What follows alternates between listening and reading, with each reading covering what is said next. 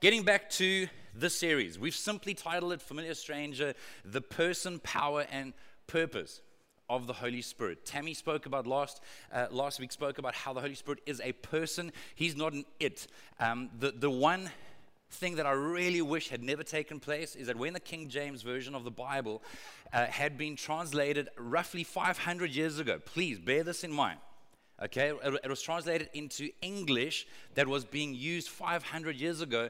The term Holy Ghost was used when it came to... Now, I don't know about you, but that's a little bit freaky. That's a little bit eerie for me, the idea of like the spook that kind of does stuff. So we have that caricature in some people's minds. In other people's minds, he's an it, and like if it does something to you or in you, and it's kind of almost this idea of a force. And I think we so depersonalize who he is. I honestly believe that for those of you that are in a relationship with God, I would say that probably 90% of any interaction that you have with God is through the Holy Spirit. Yeah. So when you're comforted, it's Him. When you are encouraged, it's Him. When you are prompted, I don't know about you, when I got married, I was like, holy smokes. I was challenged all the time by the Holy Spirit about being selfish or manipulative or domineering or just shutting up every now and then and letting Sue actually talk. That's the Holy Spirit. That was Him talking to me. There have been so many times in my life where, in fact, honestly, I would say that daily the Holy Spirit either encourages me or draws me or prompts me or challenges me, dare I say, rebukes me. I know we're living in 2022, but can we still use the word words like challenge and rebuke? But it's not negative. Yeah. If you grew up in a loving home with loving parents, if they were to correct you, it was for your good. Yeah. So it is never to shame me. It is never, ever to discourage me. There's only one other person that wants to discourage me, and that's the enemy. That's the accuser. That is the father of lies. The Holy Spirit, if He's pointing stuff out to me, it's in order to draw me. It is in order to invite me towards healing and wholeness. He is a person. I don't think it's a big deal if you use terms like the Spirit of God or the Holy Spirit or Him or He, but please use personal language when referring to the Holy Spirit. He is a person and He loves you. Bear in mind that we refer to the fruit of the Spirit, things like love, joy, peace, patience. That's fruit of the Spirit, the Holy Spirit. So anytime you're experiencing healthy, life-giving love, it's from the Holy Spirit. In other words, He's not someone that you need to be afraid of. I am very mindful, obviously. I mean, guys, I've grown up in Pentecostal church. Okay, I'm mindful that there have been misuses and abuses. I'm mindful that there are televangelists and other people that have sometimes, if not often, made a spectacle of something that's not meant to be made a spectacle of. I know you have people that are spraying doom and fighting with snakes and, I don't know, just like doing weird stuff. Guys, don't focus on what you see on media or what movies portray of people that believe something. No, read the Bible. Or just go to God. But read the Bible, okay?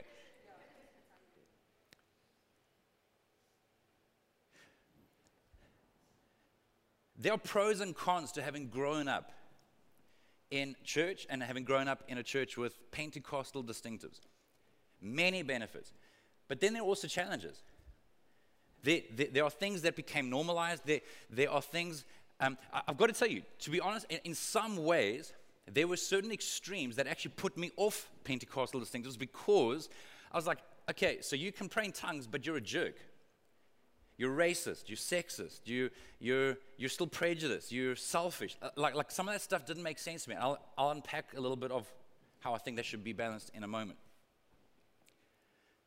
But one of the other challenges is that because it's kind of like how I grew up, I had to, for myself, as an adult, I had to unlearn and then learn for myself. I had to go to Scripture. I had to, and this is my challenge to you. Before you dismiss anything, can I challenge you to go to Scripture? Read the book of Acts. Read the Gospels.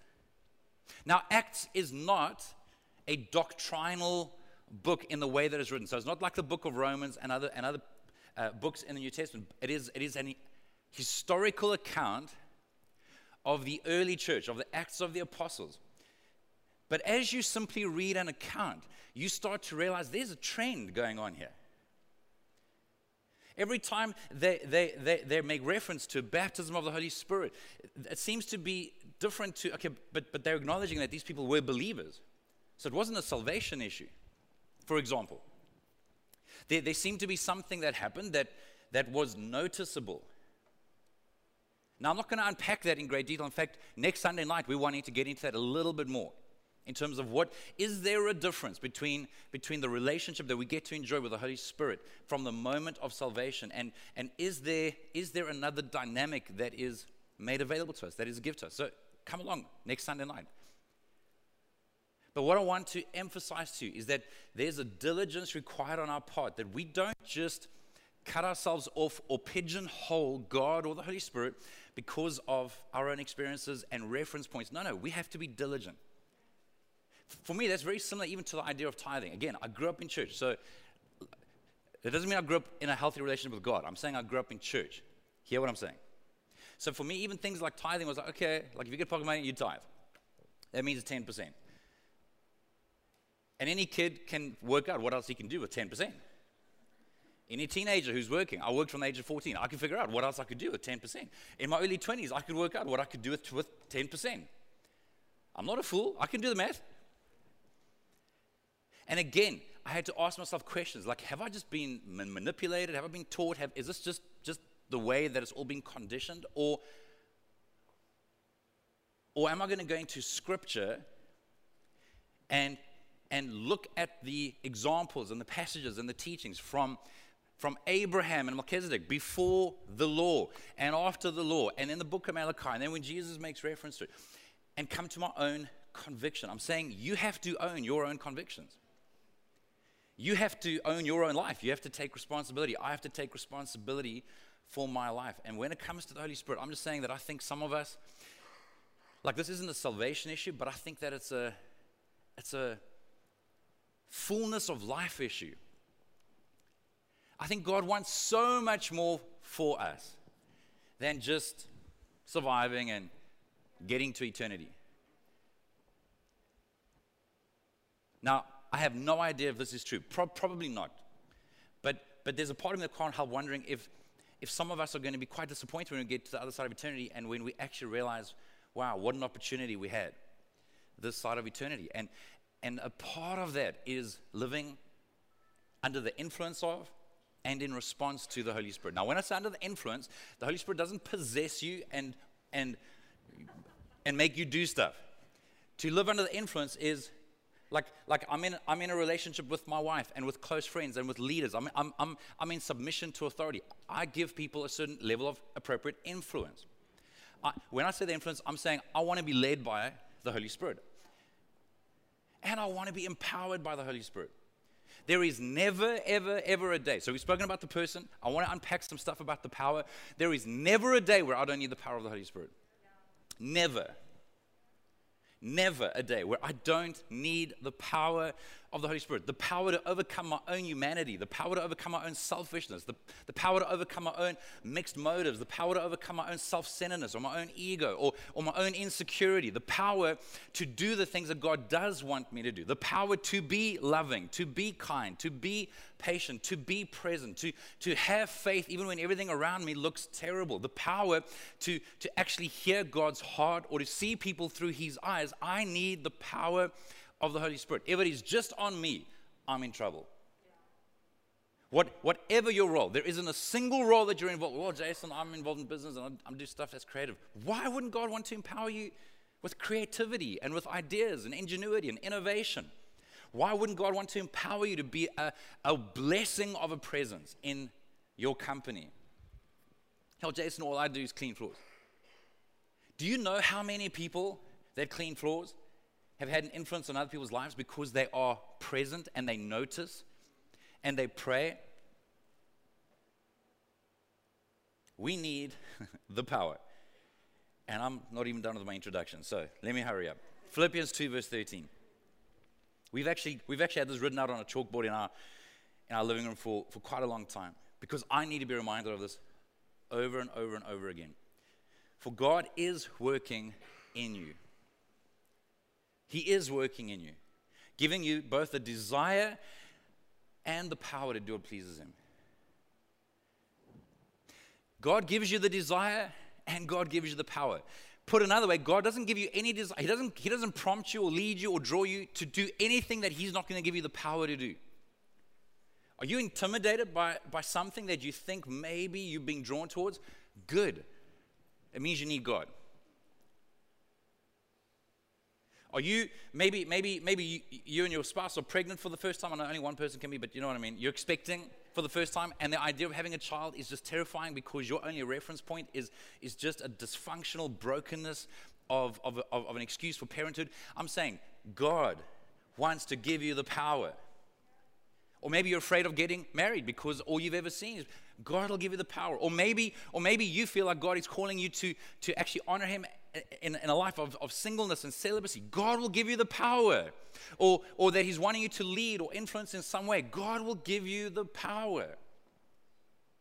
He gives us the desire and He gives us the power. Yeah, Jason, well, I'm at school. Do you know what teenagers are like? Yes, I have been there. And it's hard. But God gives you the power. Not to be a weirdo, but to be a calm, consistent presence. Where you love people, where you're generous, where you volunteer in picking up stuff that you don't need to pick up, or doing stuff that you don't have to do, but over time you build credibility because you have the power of God in you. He gives us the desire and the power. I am in so much trouble. Acts 1 verse 8 says, but you'll receive power when the Holy Spirit comes upon you. Can I just point out, again, side note, so come back next Sunday. Jesus was saying these words to His followers. At the end of Luke, He breathed on them and said, receive the Holy Spirit. Then Acts 1 verse 8, He says, but you'll receive power when the Holy Spirit comes upon you. Anyway, so that means, leaves you wondering, are there two dynamics to this? The early church was already warned about how people at some stage in the end times, which is what many would argue we're living in, would seem to act religious. I mean, he goes on to describe, this is Paul writing to Timothy, one of the early pastors, saying to him, people are going to be selfish, they're going to be obnoxious, they're going to be violent, they're going to be aggressive. And, oh, by the way, take a look at 2 Timothy 3 verse 5. They will act religious, but they will reject the power that could make them godly. Stay away from people like that. The New International Version puts it this way. Having a form of power. They will have a form of godliness, but they will deny the power. Can I encourage you, don't settle for having a form of godliness, for having an appearance of godliness, for having an appearance of religiosity, of just ticking a box, of just going to church, of just reading the occasional, Bible play. No. I mean, do all that, but let the heart be God. I need your power. I want to be changed by you. I want you to work in me. I can't emphasize this strongly enough. I'm talking about this in two dynamics. For God to work in us and to work through us. In us is character. Yes, like we need help. If you don't think so, just ask the people that know you best. You need help, trust me. We need God's power to work in us, but please don't stop there. If God's power is working in us, there's no way that we're going to be selfish. There's no way that we're going to want it to end there. If we're allowing Him to work in us, we are going to want Him to work through us, where we can be a blessing to others, and generous to others, and kind to others, and encouraging to others, and speak life to others. We're going to want to have His power working through us. And it's not going to be for selfish motives, even though we may wrestle over mixed motives at times. I don't want you to excuse that, but I also want you to kind of be kind to yourself in the sense of, okay, like, I don't know if my motives are, like, don't wait until your motives are perfect and pure. Just keep asking the Holy Spirit to help you to have the right motives, okay? Because we're humans.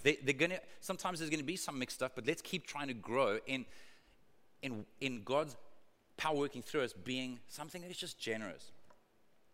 Where if you're going to encourage someone, it's not so that they think you're such an amazing person. If you are serving or leading or doing an act of kindness or an act of generosity, try and quieten down that voice that wants to be praised and affirmed.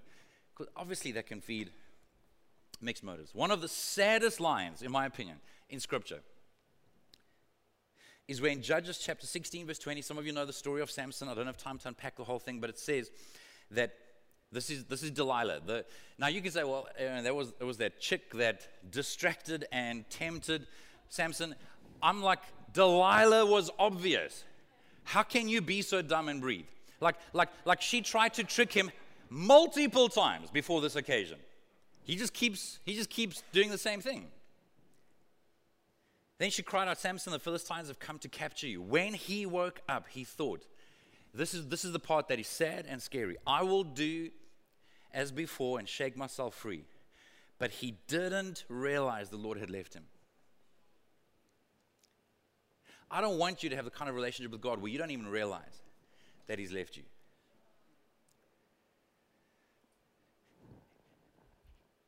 His motives were so messed up. Like for him, the power of God was, like it was cool. It was exciting. I can break stuff, kill people, do stuff. Like it's amazing. That's not God's heart. And that's also why you should never, ever, ever, ever evaluate your godliness or your maturity based on God's giftedness that he's given to you. Ever. There are so many people, not just throughout history, but in our current age that have done incredible things, in inverted commas, on behalf of God or the church that it has turned out have lacked significant character, that have not had the character to sustain the gifting. But somehow God will still use people. Listen, he used a donkey, everybody. He spoke through a donkey. Let's not get distracted by evaluating our level of spirituality or godliness or anything like that by our giftedness. No, like that. You know, I could take my watch off and give it to a kid and say, yeah, here's a gift, enjoy it. He can't take pride in the fact that he created this watch. That this is the fruit of his labor. No, it's a gift. Anyway. We will unpack the gifts in more detail next week, but let me just try and cover a couple of principles of power. Number one, every believer has been given a gift. If you are in a relationship with God, there is at least one, often more, but at least one special endowment, one way that the Holy Spirit manifests things through you in various circumstances. Every believer. The reason I say that is because theologians will tell you that doctrine can be formed when there's at least 3 different passages of Scripture in the Bible that speak to the same thing. So it is confirmed, it is affirmed. Let me show you 3 quick passages. Romans 12, verse 6, the first part says, in his grace, God has given us different gifts for doing certain things well. 1 Peter 4, verse 10, God has given each of you a gift from his great variety of spiritual gifts. Use them well to serve one another. 1 Corinthians 12, verse 7. A spiritual gift is given to... Okay, this isn't a trick question. It's underlined. A spiritual gift is given to...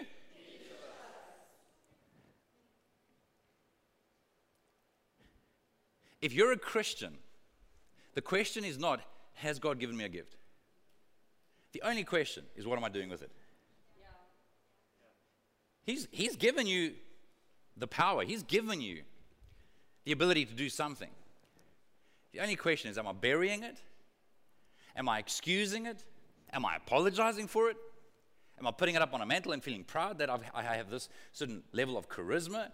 Or am I using it? And again, we'll unpack this a little bit more next week, but it gives a bunch of examples, from things like leadership to kindness to some people having the special gift of serving and helping others, to a word of prophecy, a word of wisdom. The ability to discern between spirits. Like, is something coming from an evil place, or is something coming from God's Spirit? Sometimes there's a special gift of faith. Like there are things that all of us as believers would have access to in God, but for some people there'll be a special endowment of faith or a special ability to pray for someone and see healing. There are others that have a gift of mercy where they're just able to go into painful situations and they're just able to bring hope, peace, empathy, compassion. And of course the challenge, because we're human beings, is that if you're even aware of these gifts and think of these gifts, it's so hard not to compare and compete. And so for someone with a gift of helps and service, it's hard not to think that everyone else is lazy. And for someone that's maybe got a gift of leadership and has vision and can see the steps, to think that others are just not serious about God because they're not automatically seeing those steps. Or for someone that can discern stuff, thinking like, are you even saved? Like, why can't you guys even like figure this stuff out? Or someone that has mercy and empathy can maybe think like, there's no way you're saved because you're not crying about this situation right now. And that's why, guys, we need to appreciate one another. We need one another.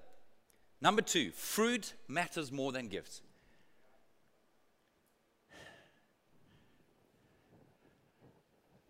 I mean, I think I've gotten that across. But like, I can get angry. I can get aggressive. I can be ungodly, which is really ironic when I think about how much more sometimes gifts are elevated above the fruit of the Spirit. It makes me sick. Like probably like on a leadership level, on a pastoral level, with other pastors and working outside of our church, there's probably no thing that gets under my skin more than when it feels to me. Now again, I could be wrong because I'm human, so this is my perception. But when I feel like people are more committed to the Great Commission than the Great Commandment. So when people are willing to sacrifice the Great Commandment for the sake of the Great Commission. In other words, the Great Commission is going to all the world, make disciples of all people. The Great Commandment, which is on the wall, is to love God and love people. Now when people are not being loved and they're being used and chewed and spat out so that the vision can be achieved, I'm like, that just doesn't make sense to me. But there's a giftedness. There's a vision. There's a leadership. Stuff's being achieved. Some of the most dysfunctional churches in history have grown in spite of dysfunction because there's a giftedness. But there's a junk heap of people that have been destroyed in the process. And I'm just saying, fruit matters more than gifts. Now, they should go together.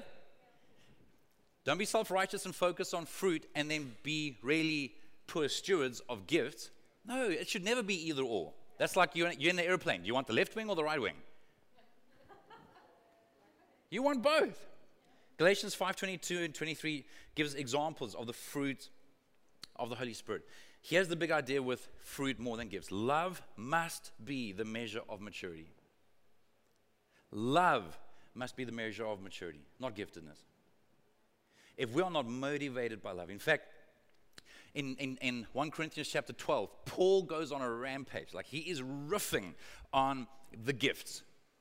But then he ends the chapter off by saying in verse 31, so you should earnestly desire the most helpful gifts. But now let me show you a way of life that is best of all. So he's just gotten excited. He's just gone on a rampage about the gifts. But now let me just tell you what's most important. And then he goes into 1 Corinthians 13. It's the very next line. So you should, if I could speak all the languages of earth and of angels. So if you, in other words, you can speak in tongues.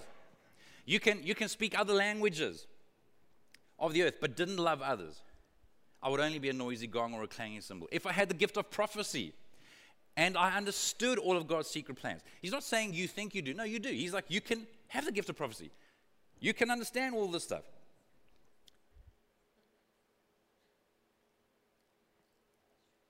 And if I had such faith that I could move mountains, but didn't love others, I would be nothing. If I gave everything I have to the poor, and even sacrificed my body, I could boast about it. But if I didn't love others, I would have gained nothing. I'm just saying, love has to be the measure of maturity. So when you serve, when you give, when you get involved in trying to exercise on God's behalf, always ask yourself the question, am I motivated by love? Or God, at least help me to be motivated by love so that I'm a good steward of your power. Because the word for power in the Bible is basically the same word that we get dynamite from. Okay, dunamis. So dynamite can be used for good and it can be used for harm, right? It can allow for breakthrough or it can allow for destruction. So gifts need to be used in the right way. The power of the Holy Spirit needs to be used in the right way. That's why even he then goes into chapter 14. So chapter 12, 1 Corinthians 12 is all about the gifts. 13 is like, get this right, guys. It needs to be motivated and sustained by love. And then 14, he gets into some of the stuff that has caused confusion and offense and I think unnecessary distraction over the years in chapter 14, where he talks about having a certain level of order in church services, where he talks about how the general ability to pray in tongues is actually for self-edification, not for distraction.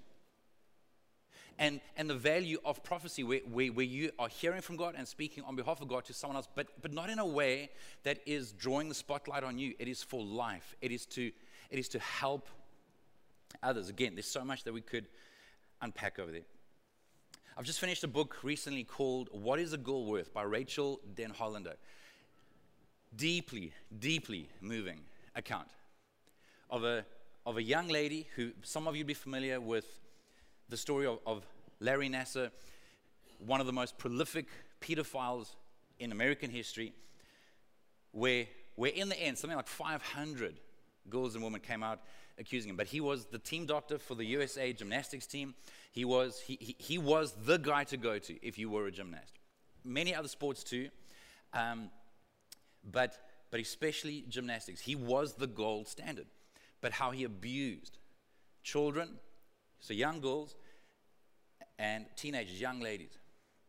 This book, in my opinion, is written with a level of humility and clarity, but also with so much glory to God in terms of her own journey, how God helped her to forgive, how God gave her the strength and the courage to be the first person to come out when she had tried previously and it had not worked out, and how she came out with her name knowing that she was going to be attacked, and she was. I mean, there's so much in the book that helps you understand the plight of survivors and how they're misunderstood and how they are pushed aside and how systems, are created to close ranks and defend and deny and to duck and cover and blame. But she uses this line a few times about how love has to drive us to fight for others. And there is a courage. You can go onto YouTube, not now, because it'll be weird if you start listening to this. But you can watch her victim impact statement that she made at the trial. She was the last person to issue a victim impact statement. And she speaks with grace. She offers him forgiveness, challenges him on his manipulation, and because he had a Bible with him in court and spoke about wanting to be forgiven. And she explains the gospel to him in open court, which is being televised all over the world. And I'm saying that is the power of the Holy Spirit. It is the power to forgive. It is the power to be merciful. But it's the power to still fight for the vulnerable, for the oppressed, for those that are being abused. Her point repeatedly was that if people had just listened to when the first accounts had come out 20 years earlier, the first accusations had come out 20 years earlier, how many hundreds would not have been abused at his hands? So having the power of God doesn't make you stupid. It doesn't make you whimsical. No, it makes you strong. You can fight for what matters. Number 3, people are the priority. Everyone has a gift.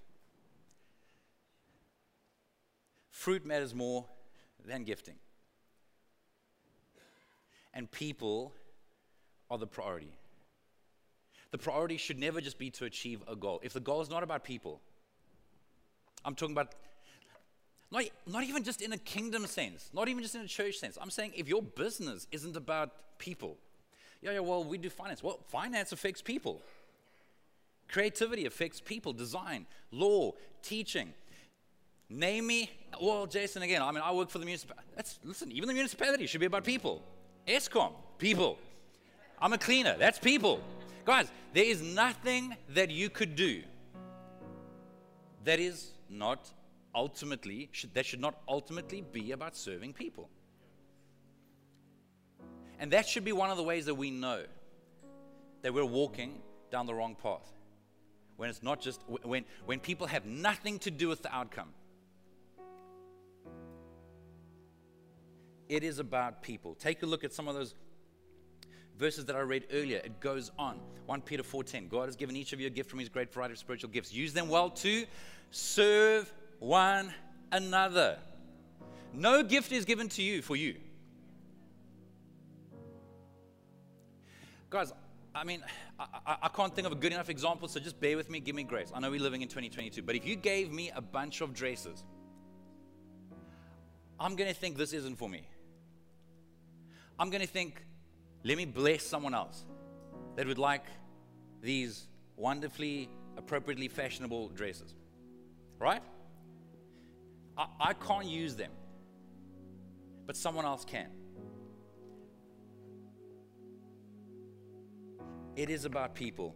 Serve one another. 1 Corinthians 12:7, a spiritual gift is given to each of us so we can help each other. It is about people. It is about people. For those of you that are following along in YouVersion, you'll see that I'm not getting to the 6 obstacles to power. I'm sorry. Maybe we'll unpack that next week. Can I get you to stand for a moment?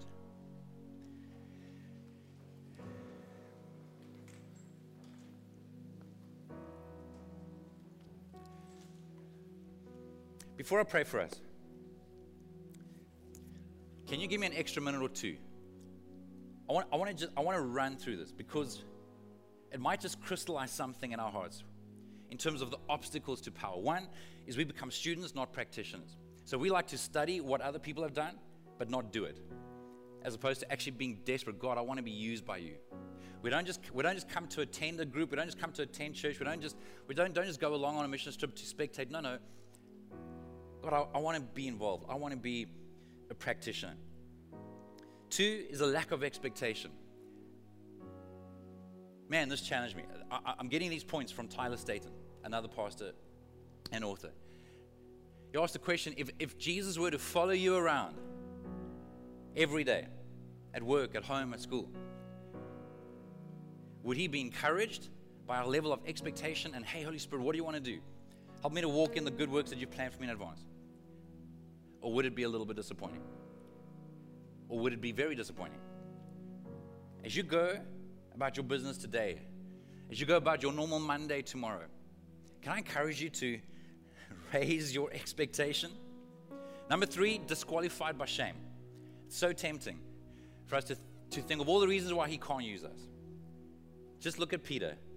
He messed up over and over again, including denying Jesus. Jesus had to reach out to him again, specifically, clearly. And if Peter wasn't willing to accept that grace and be empowered, who knows what the early church would have looked like. God used him for the early church. Tyler Staton says Jesus is not afraid of empowering the disqualified. He's afraid of putting authority into the hands of those who have bought into the illusion that they are qualified. Number 4, unrepentant sin. That gets in the way. If I'm not going to be humble enough, if I'm not going to be teachable and responsive to the Holy Spirit when he points things out, when he draws me into a different way, that is going to get in the way. Number 5, a low capacity for disappointment. I think that this is one of the biggest killers for many of us. Yeah, well, I prayed for people before, they weren't healed. And man, I can tell you stories. Stories that were like painfully disappointing.